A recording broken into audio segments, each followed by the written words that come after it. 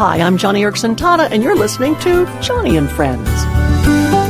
It's a place where you'll always find lots of inspiration.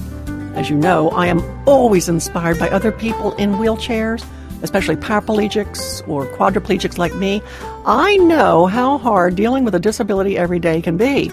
So, I've got huge respect for other people in wheelchairs who persevere day in and day out through the same routines 24/7. There seems to be one common bond between us all. Those of us who suffer, we long and look forward to heaven. Not as though it were escape from a dreary life down here on earth. No. I'm talking about a longing for heaven that makes us live life better and richer and deeper down here on earth. A longing for heaven that helps us view our suffering as preparation for that wonderful life to come. That's the way my paraplegic friend Steve Coyle has looked at life. In his wheelchair, Steve saw it as God's choicest tool to get him ready for heaven. In fact, he wrote a poem about it called This Old Tent. I think he borrowed that title from the Apostle Paul, who, when he wrote the Corinthians, spoke of our bodies as tents. Anyway, Steve called his poem This Old Tent, and this is how it goes. When I looked upon the days gone past, I'd thought this tent was built to last. For I'd stood it on some rocky ground where stormy winds could not beat it down. And with my pride and my own hand, I put my tent on shifting sand, where pegs pulled loose and my tent did shake. But I was young, and I could take the unstable world that I was in. I would just up and move again. So for many years I went this route, shifting this old tent about, till one cold day when my mind grew clear, this tent had an end, and it might draw near. So with much fear, such a heavy load, I looked for the one who had made this abode.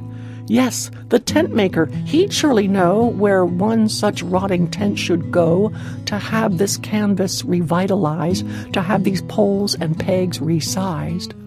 I went to him on bended knees, begging him, "Oh, tent maker, please, restore this tent I thought would last, this canvas house that went so fast." He looked at me through loving eyes and merely pointed to the skies. "Please do not grieve over some old tent, old canvas walls that have been spent. For this mansion that's been built by me will last you for eternity." Oh, my goodness, me sitting in this wheelchair, that is a poem that inspires me, especially given the fact that Steve lived most of his life in a wheelchair. By the way, you should know that my friend Steve went home to be with Jesus some time ago. He left his wheelchair behind, as well as his old, worn-out and threadbare tent, his paralyzed tent. 1 Corinthians chapter 15 says that the body that is sown is perishable, but it is raised imperishable. It is sown in dishonor. It is raised in glory. It is sown in weakness. It is raised in power. It is sown a natural body. It is raised a spiritual body. You know, I cannot wait to see Steve when I go to heaven, and together we're going to rejoice that our paralyzed bodies were sown in weakness, but raised in glory. Raised in glory and power and honor. Hey, friend, I'll be posting this poem on my radio page today at johnnyandfriends.org.